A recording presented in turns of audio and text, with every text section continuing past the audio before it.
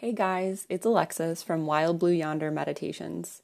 I sincerely hope these meditations have supported you in your health and wellness.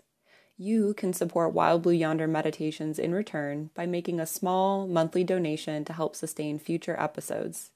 And if you make a donation of $9 or more each month, I'll take monthly requests from you for Yoga Nidra topics. Make your contribution today by visiting anchor.fm/WBY-meditation/support. Thanks in advance for your support. Make an investment in your health today.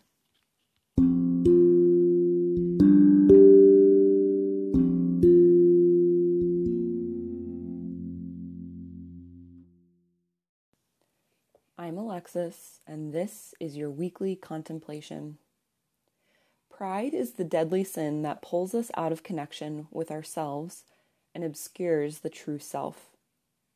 While pride in our work, our families, our abilities, and our contributions is important, too much pride prevents us from living as our authentic selves. When we continually build up our pride and stimulate our egos, we leave no room for vulnerability or humility, two essential aspects of meaningful connection with others. Pride diminishes our understanding of the true self and our ability to appreciate the gifts that others have to share. Even though it may not feel like it, pride leads us away from our core values and instead invites us to revere ourselves. This week, notice where pride arises in your life.